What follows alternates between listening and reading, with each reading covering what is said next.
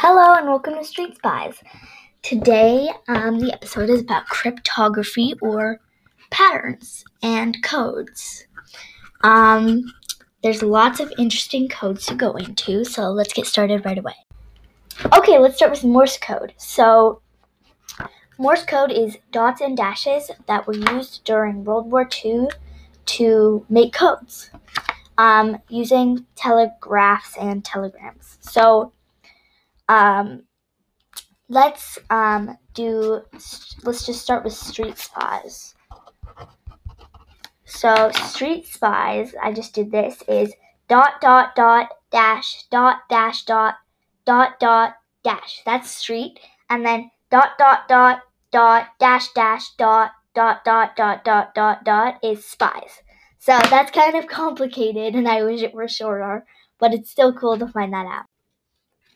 Okay, now that we've finished the Morse code Street Spies, here's another cool thing. So if you ever get a letter in the mail, and you can challenge, like, you and a friend to do this, is write in secret codes in the mail. So during all times in history, people have written secret letters and secret mail. So next time you get a letter, it might not just be a letter in the mail. If you look closely at the letters, you might find a really cool secret code. And it's not usually like this, but if you challenge another person to send you a secret code and you try and decipher it, it could be really cool and really fun.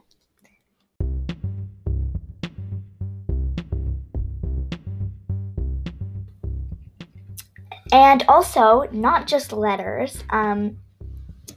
There's lots of ways people can hide secret messages, like in secret compartments. Often in a spy novel, they'll find something in a secret compartment that leads them to another clue, or the secret compartment could lead to the entire solving of the mystery. Also, invisible ink is really famous.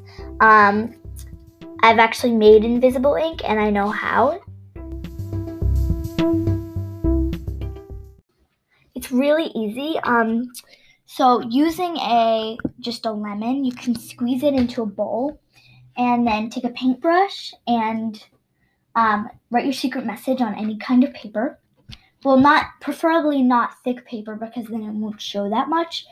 But if it's just regular printer paper, that works the best, actually. And then if you have a light or a light bulb, you can shine it, or like a flashlight, you can shine it on there and the secret message will show. Tiny markings like on book pages. So I don't think this has ever happened before, but what if you could find a library book and it had little tiny markings on the book pages that showed a secret message? Or sometimes in newspapers or in secret messages, they're just gibberish and you have to count 3 spaces and circle the letter and it'll make a word or a phrase. Also, it's not just letters, like I said before. A secret code can be on anything: audio files, web pages, book covers, literally anything. So look out. Last thing I'm gonna tell you is another thing to decode in letters. So, sometimes people write a letter, they write each part in a certain, the words they want to stand out in a certain font, right? So that it could say meet, if you circle all the words that are in a different font, it could say meet me at the train station in 10 minutes or something. And it could, and then it could highlight those words so that nobody else could know the code. Only they could know the code, or it could be a computer that reads the code for you. So letter writing like that.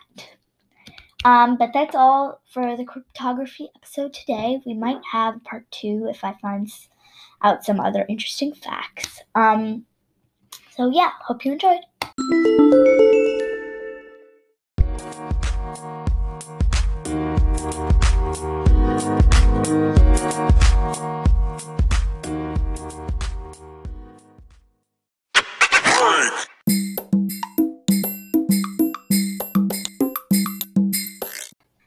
This episode was created by Simone, Lazar, and Eloise, who is currently on vacation and will come back soon.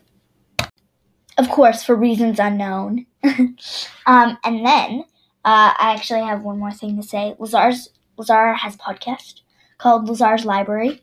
Check it out. I put the link in the description, and it's also, I'll say it right now, it is anchor.fm/Lazar-Elias. So check it out. It's really cool.